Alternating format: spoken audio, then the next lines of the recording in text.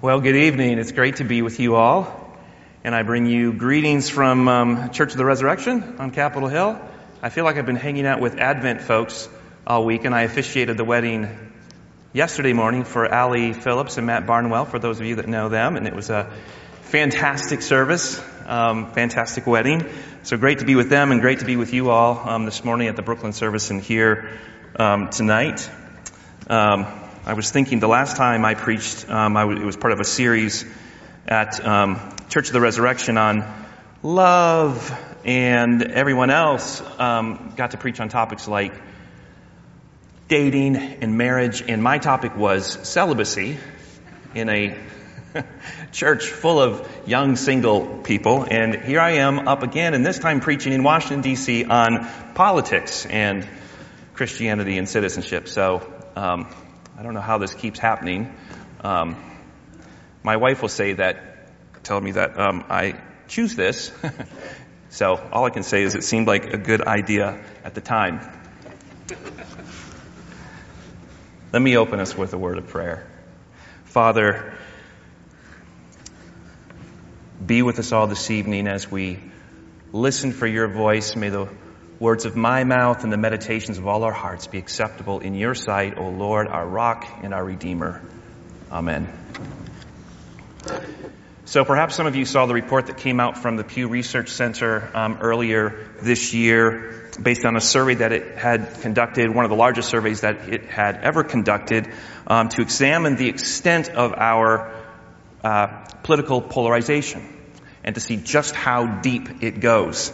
And one question on that survey in particular has been asked every year for several decades, and it perhaps gets at it more than anything else. It asks Americans whether they would be upset if their child married somebody from a different political party. And when they asked this question in 1960, 5% of Americans expressed a negative reaction to their child marrying somebody from a different political party. By 2010, 40% said they would be upset. It used to be, of course, that race or religion were the two biggest determinants when it came to marriage. But of course, over the same period of time, the percentage of interracial marriages has increased significantly, as have interfaith marriages. So what we're seeing is really a huge shift in our social fabric. Today, politics has become far more central than faith when it comes to determining not only one's spouse, but one's broader friendships and communities. Now, I think we need to affirm at the outset that one's political commitments matter and that they're connected to a much broader web of values and commitments that we have. But studies, I think, such as this do raise some important questions. How is it that our political identities today have become so much more decisive than any other aspect of our identities? Why is it that the Christian community appears to exhibit similar degrees of antagonism and polarization as exists in the broader culture? And perhaps most fundamentally, a question that I'd like for us to consider briefly here this morning: is there anything distinctive about how Christians should engage in politics? And if so, what would that look like? So, because we're considering these questions in a place like Church of the Advent, I'm going to make a few assumptions. The first assumption is that politics is more than simply who you vote for. Politics is a comprehensive process in which people with different views seek the common good together. What this means, of course, is that since Christianity is concerned with human flourishing, Christianity is inescapably political. We heard it in our readings this evening. In Isaiah, we hear God's reaction to injustice being done and his call to political rulers to enact true justice. In Psalm 47, God is praised as the supreme king to whom current earthly political leaders should submit. In Mark's gospel, Jesus comes onto the scene as an heir of Israel's greatest politician, King David, and he holds up an image of the most powerful political leader of the day, Caesar Augustus, and subversively suggests that Caesar's days are numbered. The second assumption that I'm going to make is that the gospel that Jesus preached is not a privatized, Jesus and me, get saved so I can go to heaven when I die kind of gospel. We will simply take it as assumed that the death and resurrection of Jesus signaled the inbreaking of God's reign into our world, and therefore that God's vision for the world should find expression today. In everything from art to architecture to business to journalism and also to politics. My third assumption is this, however. God's kingdom is not fully here. It's broken in, but it has not yet been fully realized. Jesus has not yet returned in person to rule. And therefore God orders and affirms earthly caretaker governments to enact justice that is provisional and partial. Earthly governments are not Christian, nor can they be. Triumphal attempts to make earthly regimes in any way directly identified with God's rule is a political mistake, and it's also a theological mistake. But if we acknowledge a necessary gap between God's kingdom and earthly politics, then we have to ask, what should we expect of earthly governments? How do we translate a kingdom vision into earthly rule? Now, fully answering this question might take more than one sermon. It might take more than a few sermon series. And the reality is that for those who come from evangelical backgrounds, evangelicals have a underdeveloped theology of what this should look like. And it means that therefore we will need to draw on other traditions in order to fully answer this question. One way of thinking about this, however, just very briefly, would be to draw on the work of the theologian Karl Barth, who argued that we work towards governments that are analogous to God's kingdom. An analogy is where you compare two things that are different. They're not the same, in order to emphasize certain similarities. In this respect, then, we should work toward degrees of correspondence between earthly governments and God's kingdom. So, earthly governments will never be God's kingdom, and we should not expect them to be. However, as a result of the church's proclamation of the gospel, we believe that governments can learn what their relatively bounded role can be during this period between Christ's ascension and his return.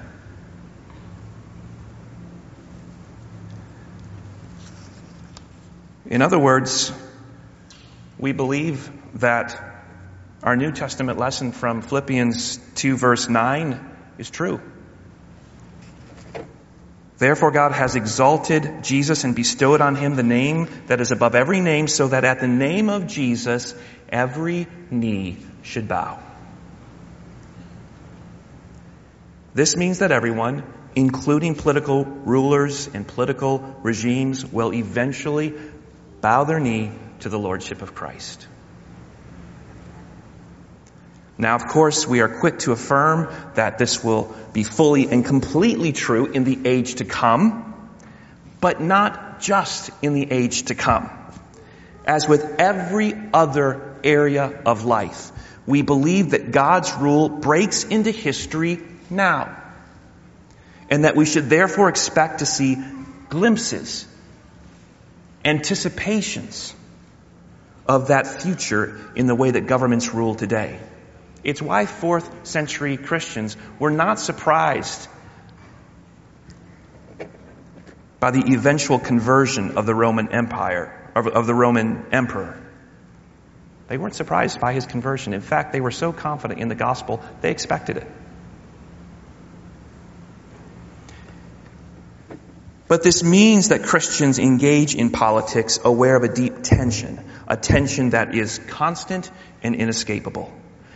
We put our best efforts towards creating the political conditions that lead to human flourishing in everything from human trafficking to poverty to the family, even as we remember the complexities of the issues, the limitations of our perceptions, and that even the best political achievements are highly fragile and provisional until Christ returns.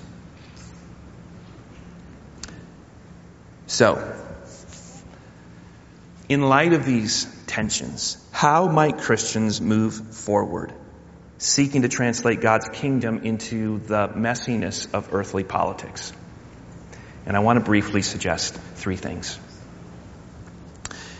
First, I want to suggest that we start by simply allowing the liturgy that we practice here every Sunday to shape and inform us politically. And the reason we must allow the liturgy of the church to shape us politically is because if we don't, the liturgy of the state will. It's important to remember that nation states always use liturgy to build cohesion and to shape the desires of its citizens, and the United States is no different. We have liturgies that begin shaping citizens from a very young age. We take young children and we have them start the school day with an exercise in formation by putting their hands over their hearts and pledging allegiance to America, as represented by the flag. Anytime we get large groups of people together for sporting events in stadiums, we start liturgically by singing about America. I remember I had a friend of mine visiting from England. I took him to a Nationals game, and at the beginning of the game, we stood up to sing the national anthem, and he said, are we going to do this right now? I said, yeah, absolutely. He said, this isn't just reserved for special events like the Olympics. I said, no, this happens before pretty much every game in every stadium in America. And he said, you Americans are so hardcore. Every spring, our city is flooded with yellow school buses, out of which pour 8th graders from across the country who have been brought on a pilgrimage to the nation's capital. They will gaze at saint-like statues of the founding fathers. They will hear stories about the agreements that occurred like miracles at the Constitutional Convention. They will climb the steps of the Lincoln Memorial, a structure that was intentionally designed to look and feel like a temple. And they will gaze in silent contemplation at our martyred president and read his words engraved on the stone walls. Now, understand that my intent here is not to make a critique, but simply to highlight that politics and liturgy always go together. A political vision always relies on liturgies to shape people's desires, ultimately hoping that people will love something enough to die for it. But if it's sometimes easy to miss the liturgy that's embedded in the state's politics, it's also sometimes easy to miss the politics that are embedded in the church's liturgy. So let's think about what happens here each Sunday when you come to church. First of all, you have to get dressed. Either it's in the morning, you have to get out of bed, or you have to stop whatever you're doing in the afternoon to come to church in order to worship. So, well done. Now, why do we do this? Why don't we just stay at home and listen to podcasts of sermons or watch services streaming over the internet in the comfort of our pajamas?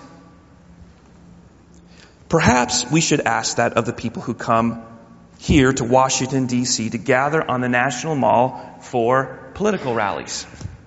Why do they make all that effort? Why don't they just stay at home and post things on Facebook? Because gathering together makes a public statement. It is a form of communal witness. And so with church, simply showing up to gather with other Christians is a form of communal witness. We even opened up this evening with our own political pledge. What's the acclamation that we start with every Sunday? The celebrant comes up and begins by saying, "Blessed be God, the Father, Son, and Holy Spirit." And what do the people say? "And blessed be His kingdom, now and forever." We are here this evening to bless and affirm and center ourselves on God's kingdom.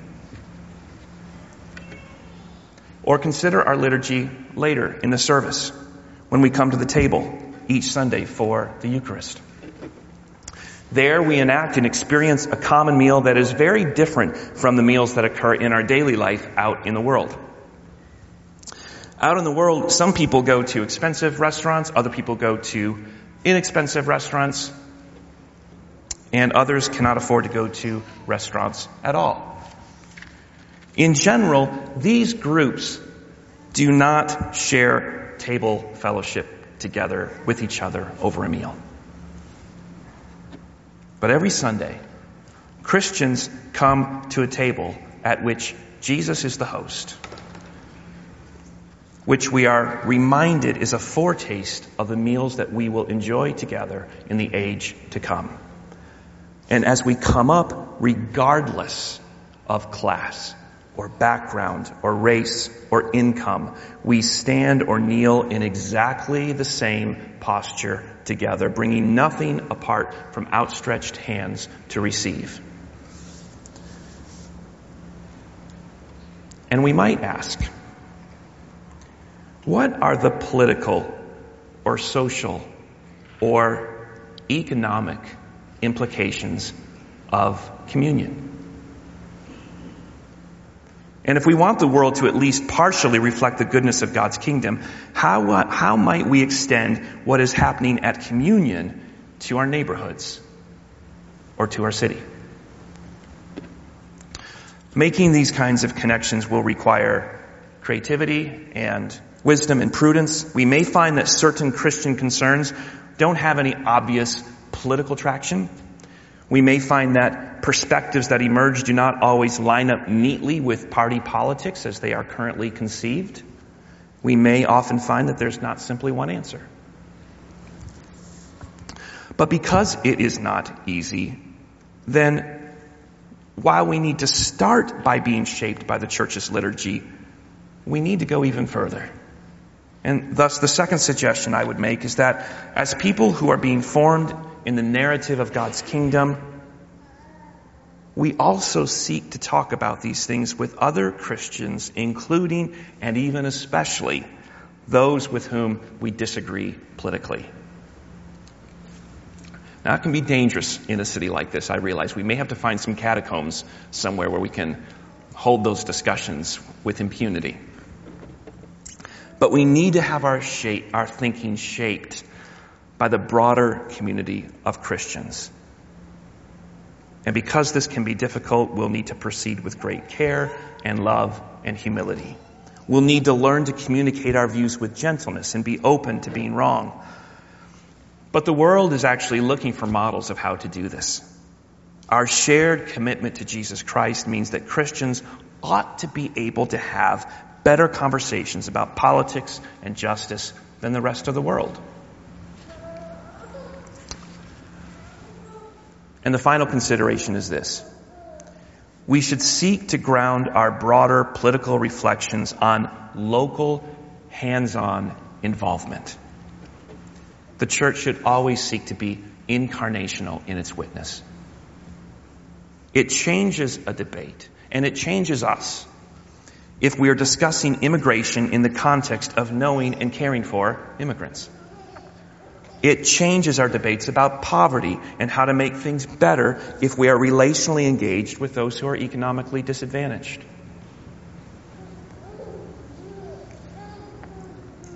A few years ago, I was having a conversation with a friend of mine in Georgia. And he was telling me about his church and about the after-school tutoring program that his church had started. He told me that his was a politically conservative congregation, and most people had very defined views about things like immigration and undocumented workers. But they started an after-school tutoring program, he said, in part to help low-income kids in their neighborhood with their schoolwork. He said to their complete surprise, the after-school tutoring program grew like crazy. And before too long, it was filled with hundreds of kids. And it became this major ministry of their church. Most of the kids lived nearby, and as the members of the congregation started working with these kids, they got to know their families. And they began to love these kids and their families, and some of the families started coming to church. The complicating factor, however, was that most of these kids were Hispanic or Latino, and many of them were almost certainly undocumented. And my friend told me, we don't know what to do. Most of us believe certain things about immigration, and we also love these kids and their families. And he said, our church is having conversations about justice in politics that we never had before. Now, I think it is safe to say that the members of this church have not suddenly ditched their political views, nor should they have. And it's safe to say that the very real and legitimate questions around immigration did not suddenly become any less complicated. But let me ask you this.